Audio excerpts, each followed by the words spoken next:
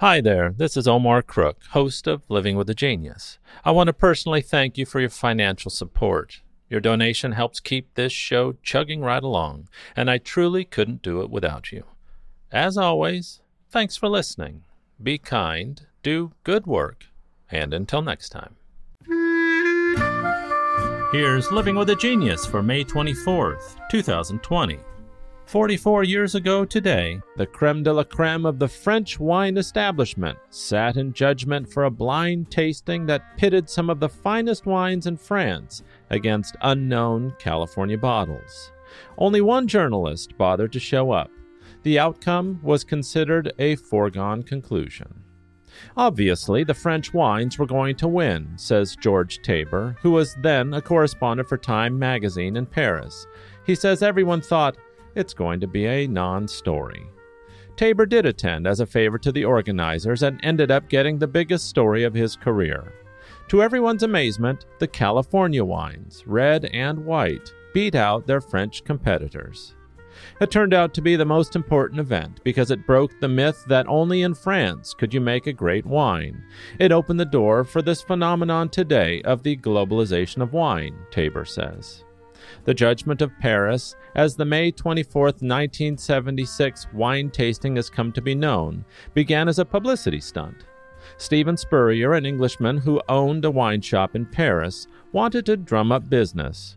So, prompted by Patricia Gallagher, his American associate, Spurrier decided to stage a competition that highlighted the new California wines he'd been hearing so much about.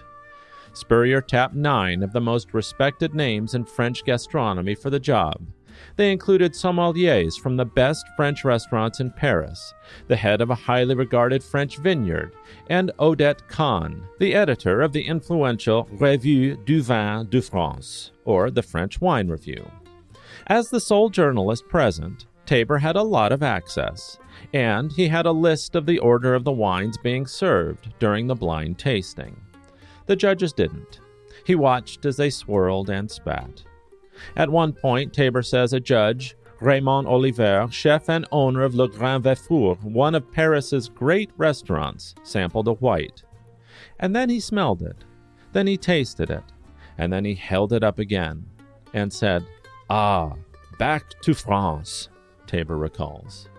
Unbeknownst to Oliver, it was indeed a Napa Valley Chardonnay. But I knew, Tabor says.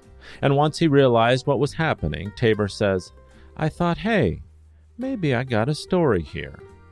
Decades later, he penned The Judgment of Paris, an account of that day and its aftermath. When the scores were tallied, the top honors went not to France's best vintners, but to California white and red. The 1973 Chardonnay from Chateau Montelena, and the 1973 Cabernet Sauvignon from Stag's Leap Wine Cellars. When it was over, Odette Kahn unsuccessfully demanded her scorecard back in an attempt to hide the results from the general public. But the tasting was a watershed moment for the global wine industry, and it wasn't just California that was transformed. The results gave winemakers everywhere a reason to believe that they too could take on the greatest wines in the world.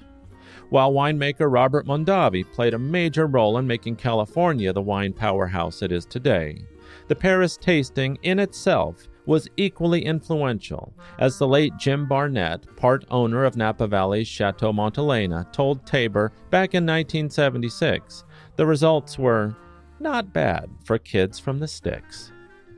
In the aftermath of the tasting, new vineyards bloomed around the U.S. and the world, from Argentina to Australia. The Judgment of Paris prompted the world's winemakers to start sharing and comparing in a way they hadn't done before, says Warren Winiarski, founder of Stag's Leap, whose Cabernet Sauvignon took top honors among the reds in Paris. As a result, on June 7th of 1976, Time magazine carried 4 paragraphs under the headline, Judgment of Paris. But as a proud Californian, I can easily say that it was the world's wine lovers who were the real winners 44 years ago today. Thanks for listening. Be kind, do good work, and until next time.